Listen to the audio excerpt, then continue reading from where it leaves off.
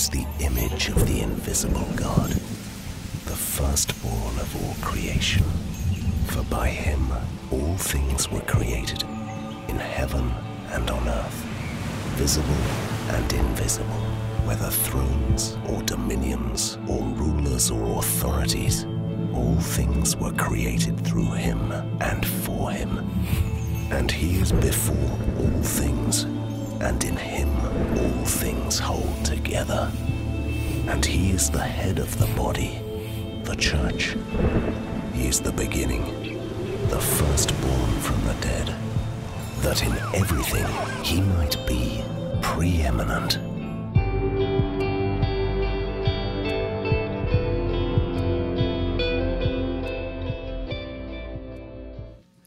If you were to take a class in comparative religions or buy a book in that with that subject, you're going to find a few things to be true. And one would be that there's some truth to be found in just about every religion in the world. No doubt, Buddha had some amazingly insightful and deep thoughts about what's real. And our country is in desperate need of the reformations of Confucius.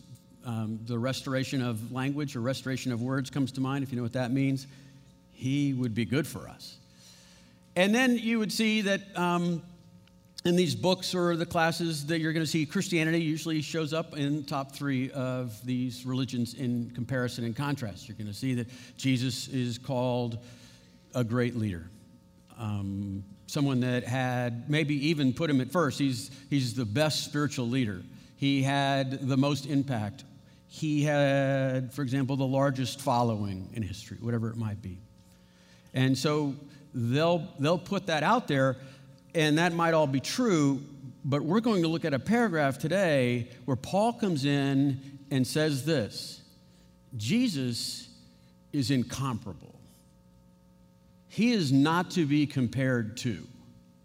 He's different. And when we say different, we say he's not like any other man. And there's difference in degrees, and then there's a whole different in kind. And Jesus is different in kind. He is not the best amongst apples. He's an orange. And you don't compare apples and oranges. It is our tendency, even in the church, not to deny Jesus or even calling him the Christ, but to dethrone him, to put him, listen carefully, to put him in prominence, but not preeminence. We want to put him in a place of prominence, but not preeminence. And prominence means first amongst others. And preeminence means over here. You want to know, you want to feel what this means, guys? Here's what you do. Married, girlfriend, go buy yourself some flowers, go bring them to your sweetheart and say, I want you to know, honey, that you are prominent in my affections. And you're going to feel the difference between prominence and preeminence. She's going to tell you, prominent? I'm first? Amongst what? With whom? I don't want prominence. I want preeminence. I don't want something snapping at my heels that's fighting from second place to first. I don't want it to be another woman. I don't want it to be a football team. I don't want it to be some fishing cove. I don't want it to be a promotion or some, deer season. I'm over here. Everything else is over here. I don't want to be prominent. I want to be preeminent because, she'll say, I will not compete. Get it? I'm watching light bulbs go on all over the auditorium. Oh, what? Oh, yeah, that's it. How is Jesus different in kind than in degree? How is he preeminent? Jesus is God. He is divine. He's not like other men. He's much more than a mighty leader, a wise teacher, an influential spiritual divine or sage. And what we're going to see in this paragraph that we're going to look at today, I would say it is the densest, most complete paragraph about this topic of the preeminence of Jesus Christ that you'll find in the Bible, maybe anywhere written. And because of that, Forgive me because we should spend weeks on this, but I just try to keep, we prayed this morning that everyone's mind would be open for this. Let me give you the outline so that you kind of understand how we're walking through this. It's another series of statements, phrases that Paul will throw at us rapid fire. So here's the outline. Okay, the first thing we're going to talk about is he's going to talk about the nature of Jesus, and that nature is that he is in the exact likeness of the Father. And then he's going to spend some time talking about Jesus' relationship with creation, that he is the firstborn of creation, he's the creator of all things, and not only that, all things are for him. And then we're going to look at how he's related to the new creation, that is the church, that he's the beginning and he's the head of that church. Okay? So that's the outline. In these few sentences, every one of those steps are going to be telling you that he is preeminent, not prominent. He's different in kind, not in degree. He cannot be compared. Let's look at the first one where it says the nature of Jesus. Colossians chapter 1, verse 15, and the Son is in the image of the invisible God. Seems simple enough. It's not. The word image, quite literally in Greek, is icon, and that means picture or the exact likeness. It means he is, when you see Jesus, you see the Father. And so that's why when Philip, if you know the New Testament story, Philip asked Jesus, would you show us the Father? And Jesus says, if you've seen me, you've seen the Father, because I am the exact likeness of him. The quest of man is to know God. The quest of God is for him to be known. And so there's ways that God has revealed himself to us. And this is the culmination of that, right? Like in those general, in the broadest sense of what is God like is found in what's called general revelation, nature and creation. And so we are able to deduce his divine attributes by looking at the way creation works. But that's not enough. We need to know more specifics. So he sends us words that are more specific and progressively specific, and that's what the Bible is. It holds itself apart from other books that are religious or from God as being more historically verifiable, and valuable. And in the story of God working through mankind, his nature is becoming more clear and more specific in his promises and in the way he deals with people.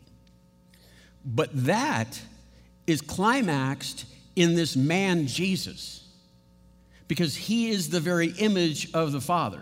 He is specific. Jesus of Nazareth, that's what God's like. So Jesus the Christ, he's the perfect revelation of who God is and what man was meant to be. He's not like others. He's different over here. And that's why Hebrews says this. The writer says, Jesus is the radiance of his glory, the exact representation of his nature. And he upholds all things by the word and his power. Jesus' nature is preeminent. He is outstanding. He is better than anyone or everyone else. But listen, when I say he's better, it's a different kind of better. It's a different kind of better. So forgive me the trivial comparison here, but I'm saying that using this to help make sense out of this word preeminence. If Jesus were a professional tennis player, okay, sorry, it's trite. But if Jesus were a professional tennis player, he would be better than everyone else. But he'd be a different kind of better is what I'm trying to show you. Okay, so it wouldn't be like as a professional, he would have won more Grand Slams than anyone in the history of tennis. It wouldn't even be the almost miraculous, impossible achievement of being undefeated his whole career. If Jesus were a professional tennis player, he'd be better in kind. And so he would never have lost a single point. Ever. And he would be such a different kind of tennis player that every game and match would be so sudden that the International Tennis Federation would say, you can't play tennis with us anymore. Because we're all racing for who's prominent and you're preeminent. So good for you. You got that. Everybody else is lining up for this other thing. So who is Jesus Christ? He is God. He's the final declaration of the specific revelation of the nature of God. You want to see the Father? See the Son. See Jesus. Study his life. What does that say about the nature and the love of God? That he would humble himself and become a baby. That he would give his life for us so that we might, in our stupidity, stop running and accept his engagement. What does the life of Jesus reveal about the nature of God? That's what he is. He's the very nature of God. The next thing that Paul talks about here in his preeminence is that his work in creation. 15 and 16, this is loaded. Actually, it goes into 17, but we can only take so much at a time. The firstborn over all creation, Jesus is the firstborn over all creation. For in him all things were created, things in heaven and on earth, visible and invisible, whether thrones or powers or rulers or authorities. All things have been created through him and for him. I told you it was dense. We're going to have to look at 4 phrases separately, 4 bites. The first one is, it says, the firstborn of all creation.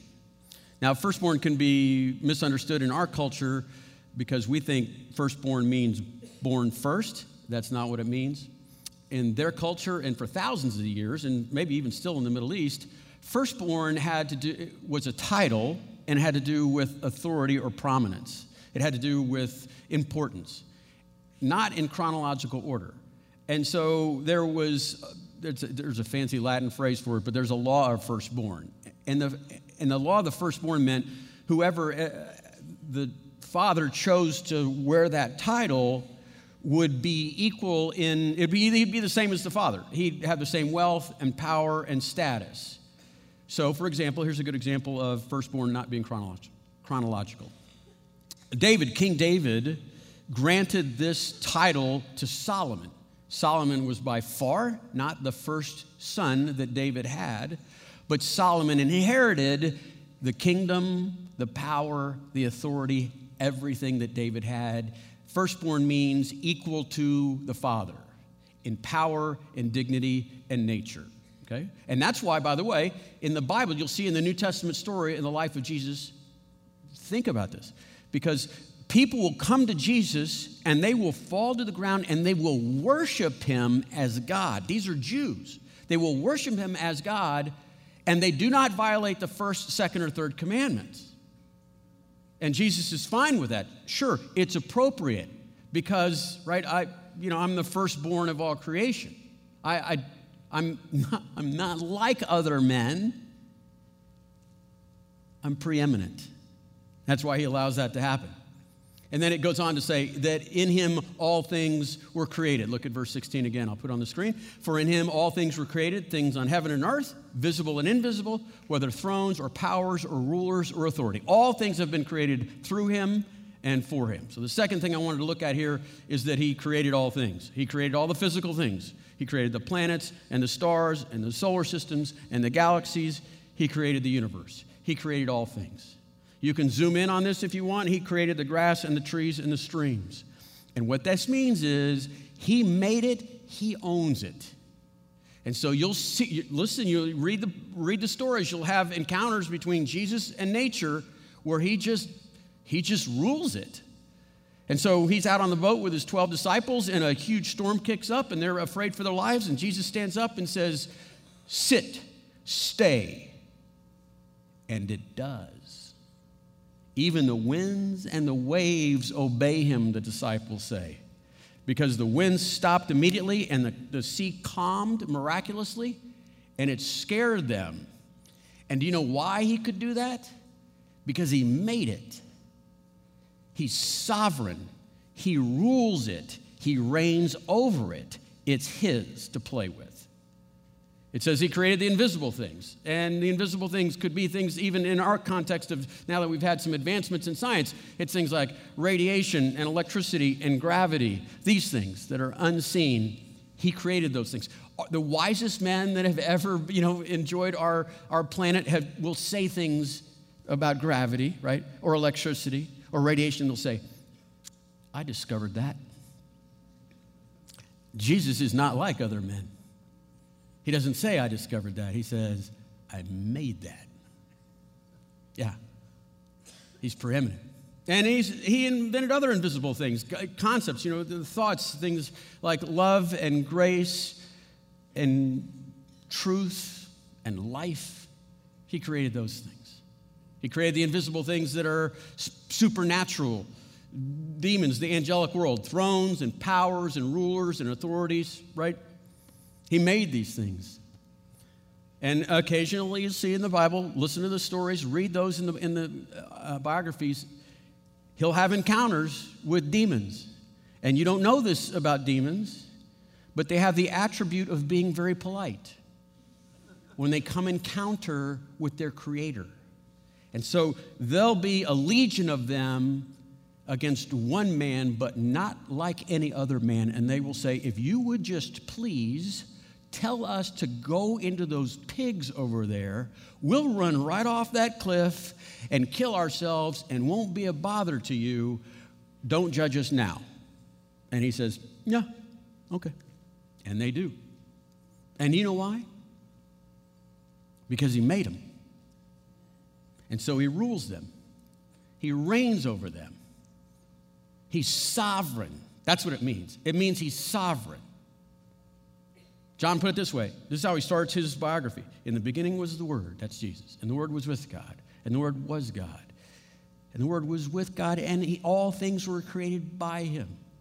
That's what it says. There's no thing that hasn't been created by him, John says. That's what he's saying. So it doesn't just say that he's firstborn and that he created all things. This next phrase, all things were created for him. He's the end of all creation, as like a means to an end. Look what it says in verse 16 at the end of it. There it says, all things have been created by him. Sure, we just saw that. And then for him. For him. That means he's the object of creation. He's the purpose of creation. All of creation is leading to his glory. And what is his glory? His glory is his story. This soul-blowing, mind-bending story of God in a cradle that would come and live amongst us and then die unjustly so for us, that he would be raised again and then return ultimately to make all things right. That story is the glory of all creation, and it leads not to a man, but to this man. Jesus is the Alpha and the Omega of all creation. He's the summation and purpose of all those things. Last, the fourth phrase is he maintains all creation. Verse 17, he is before all things, and in him all things are held together. It consists, everything stays within itself. The reason we have a cosmos instead of chaos, the dark matter that holds subatomic particles together, well, that's him. It's got his fingerprints on everything. That's Jesus. Jesus is king. Jesus is not a king. Jesus is not the best king. Jesus is the king. He's the king of all kings.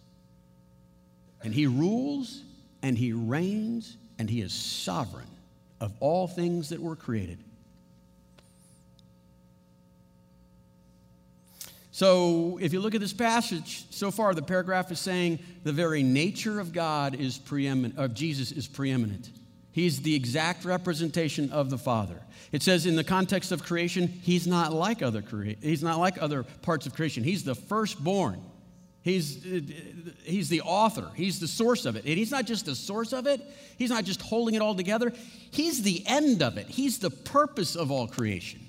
And then if that weren't enough, now in verse 18, he's going to talk about a whole new creation. Jesus' relationship to the new creation, and the new creation is the church.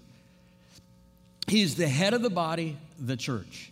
He is the beginning and the firstborn among the dead, so that he himself will come to have preeminence in all things, so that in him he will come to have preeminence in all things. Let's look at these three phrases.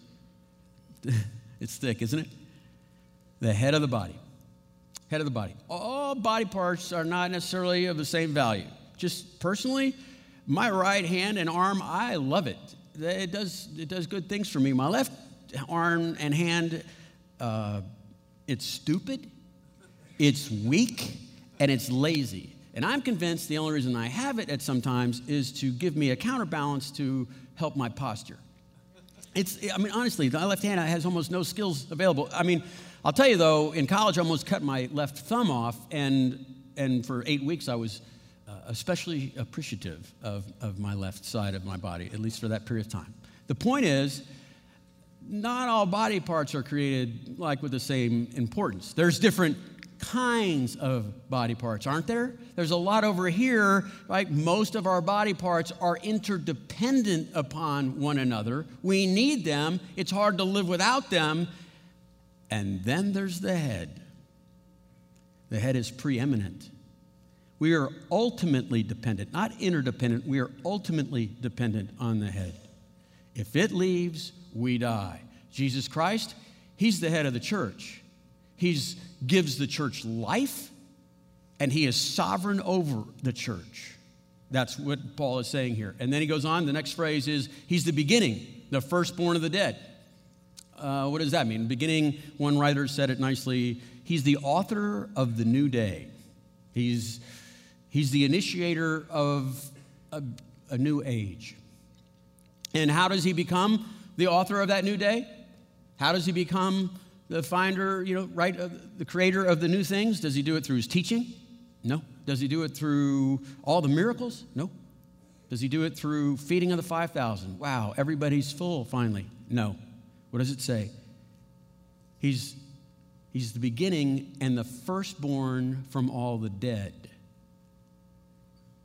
He's firstborn. Remember what that means. He wasn't born first. It doesn't mean he was the first one to be resurrected, but he was the most important because his resurrection was different in kind than in degree. His resurrection, there'll be no other death again. And when he was laid into that tomb became a womb. And when the cave was split open and he came forth by the power of the Holy Spirit, a new day began. A new creation started. He was firstborn of a new era. That was the day death died. And so what that means to the church, because he's talking about he's the head of the church, this new creation, what that means to the church is that, watch this now, someday, right? Oh, wait. Right, I'm not there yet, right? I'm so sorry. Say. He's the firstborn of the dead. Oh, yeah, we got to do the so what. Okay, so what? Important part. By the way, this is the most important part of the passage. Don't forget this, Matt. Okay. Where's that in my notes? Don't forget that. So he's born so watch this now. Verse 18, because this is the culmination of our whole time together. This is all pointing to the application of these truths. So that, you were here last week, so that means apply this now, right? So what we're talking about here is look at verse 18. He's the head of the body, the church. He's the beginning and the firstborn among the dead. So that he himself will come and have preeminence in all things. So that he himself, this is what you apply right now, that he would have preeminence in all things. So that what? His very nature is in the image of the Father. He's preeminent in his nature. He is preeminent in the context of creation. He's not like other creation because he caused other creations. He caused it to exist, right? He maintains its existence. All of creation is for his preeminent existence. All that, so that he can be preeminent among all things. And so his death and resurrection, right? The story of his life as the head of the church. His death and resurrection is so that he himself, it says, he himself will become preeminent in all things. Now, if you have a translation that you have at home or you brought with you and it doesn't stutter, it's missing kind of the power of the original language that Paul wrote in, because as some of you know, if you speak almost any other language, but Spanish, you don't have to put, the pronoun attached to it because it's attached to like the end of the verb, right? So you know if it's a he or she or whatever it's applying to. But when an author comes in and says, no, I'm going to add the he, and I'm going to add the he on the end of the verb too. And so Paul does that because he's saying he himself. And he says, basically what he's saying is he exclusively, he alone can do this place where he will be preeminent in all things. Here's what one author said. It was awesome. He says this, that he himself means that he might alone be supreme among all things, sole head of all things, preeminent in all things. Over here, he will not be made prominent. He himself will be preeminent in all things. So how does that relate to the church, right? That he'd be the firstborn of all creation and the firstborn from the dead? How does that apply to the church? Here's what it means. This new age, this new life, this new reign, someday, all of creation will enjoy the preeminence of Jesus the Christ, right? There'll be a new heaven and a new earth. And all things will be made new. And all the earth shall shout his praise. We sang that how many times today? All the earth shall shout his praise. Someday that will happen. This new age, this new thing that the church is part of, it's someday the invisible things will finally be dealt with. Demons will be sent into the lake of fire, and death itself, the last enemy, will finally be destroyed. It means that someday he'll be preeminent in actuality over those things. It means that someday he will be preeminent in all of mankind, that every man, woman, and child will bow their knees and souls to who he truly is. And we will beat our swords into plowshares, and we will live one with one another in working hand in hand, shoulder to shoulder, because someday the whole world will be filled with the enlightenment of who he is, with the truth that we so often try to avoid, with the power of love that could cause us to do these other things. But every man, woman, child, demon, angel, all of creation will see him for who he is. He is preeminent, and all creation will praise his name. That's what it means, someday. And the someday is today in the church. That's what he's saying, is the church is the first taste of someday. The church is supposed to be different in kind. It's supposed to be not like anything else. And we can do this because we recognize who Jesus is in his nature, in his being creator, as being the head and the firstborn. We kind of have inside information on this because we believe what the Bible has said. And it's different in kind than in degree to other kind of organizations, because in the world there's so much, right now? Bigotry and racism and hatred, and the church, if it is supposed to be the taste of things to come, there's no race or nationalities or ethnic groups that we compete with. We're working together in unity because we're under one head, the firstborn of the new creation. Those sorts of arguments are so trivial in comparison to what we have.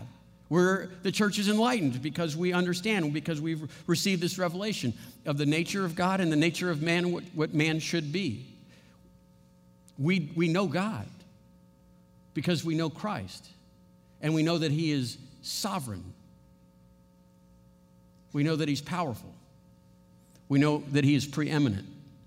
Not primary, not prominent, but preeminent. We know that. And so in a world, the church is supposed to stand in contrast to the ignorance of the world. It's not their fault, but if we have the revealed nature and the will of God. We pray for that. The revelation of God, very specifically. The world continues to digress and becomes more ragged. The church is newer every day. The world is in division and hatred, and the church is supposed to be, right, in unity. The world is in darkness, and the church is the light that's supposed to be up on a hill. That's what the church is supposed to be. That's someday.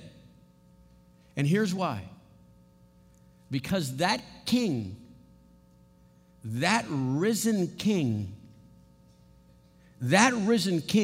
is the head of the church. And he rules us. He reigns over us. He is sovereign in my life, and I acknowledge that. That's a powerful passage. Here's how it works personally, right? That we have to decide in our own souls, is Jesus preeminent or is he prominent? Is he primary? Right? Think of the wife with this bouquet of flowers that thought she was getting a compliment. Because preeminent means that he is the object of my worship and the reason I obey and motivates me to love. And primary or prominent is that he's just first in line.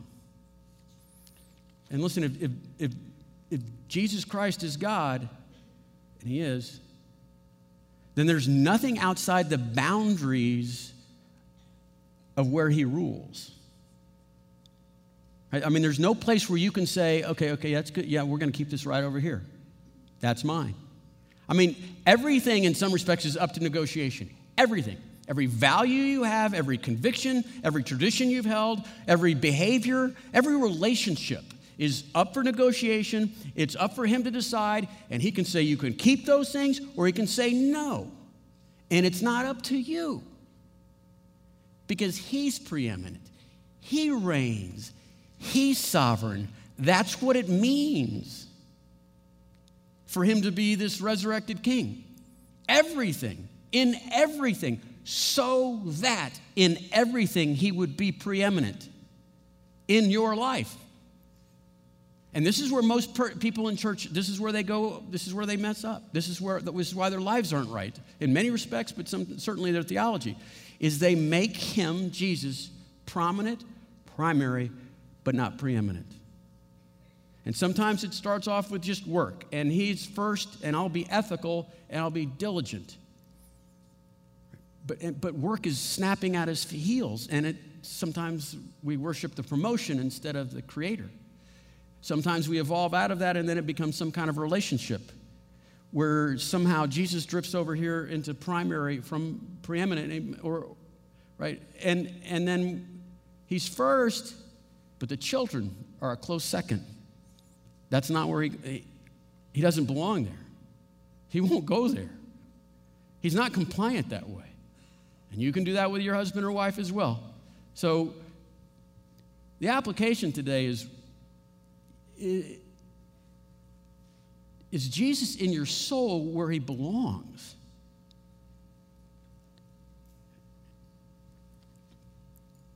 He won't compete for first.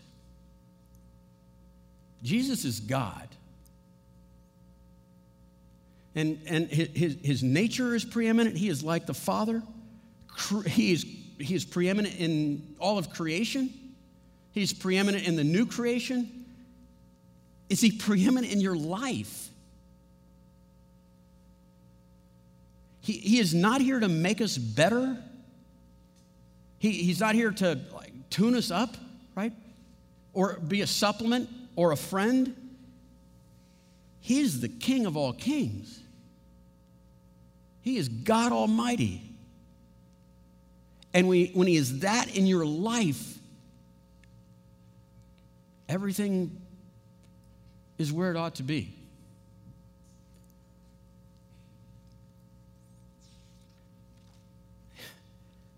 Let him rule you. Just let him be who he is. Preeminent. Let him reign. Let him be sovereign. Just let go. Just let go. And let the power of this man like no other man reorder you. Just rearrange you. That's what the passage means. I want to pray a quick prayer of submission to that, and then I found a prayer worthy of this passage that I'd like you to pray with me. Lord, I want to give you supremacy, preeminence in every area of my life. Everything your word says, everywhere your will touches, you own that. The winds and the waves, they obey you. Lord, I want to be that way. I will not hinder your supremacy in your will or your word. There will be no place in my life where I'll say, no, that's mine. You don't touch that.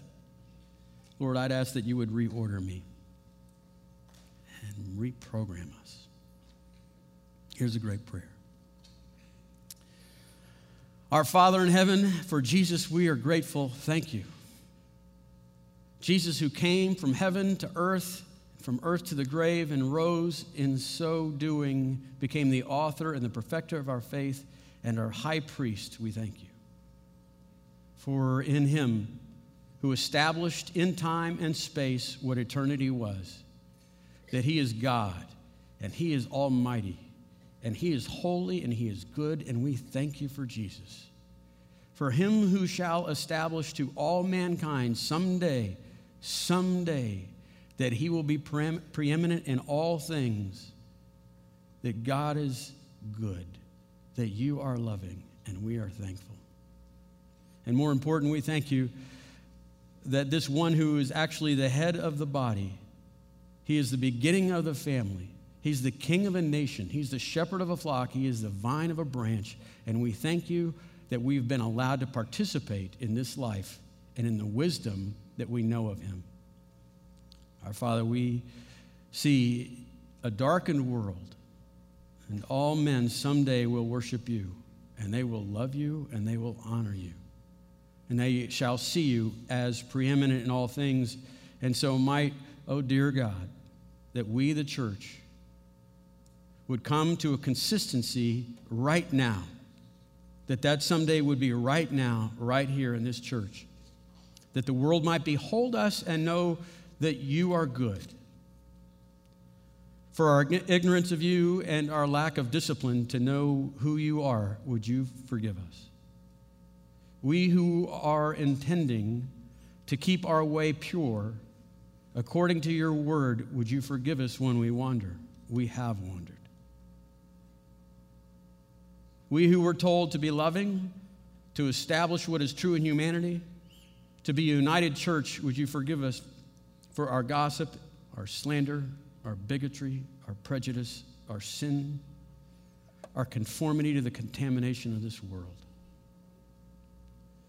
We who are intended to show the life of God, that the life of obedience, forgive us when we are not that way, and oftentimes we are not filled or controlled by your Spirit or guided by your word. We are rebels. We are fools trying to do our own thing. Would you forgive us? And we who were meant to stand in the gap and proclaim to a dying world that in Christ there is life, Father, forgive us for our silence. And we'll ask you and your grace to make what we shall be and what we should be a real thing till we see you. And we'll thank you in Jesus' precious name. And for his sake we all pray. Amen.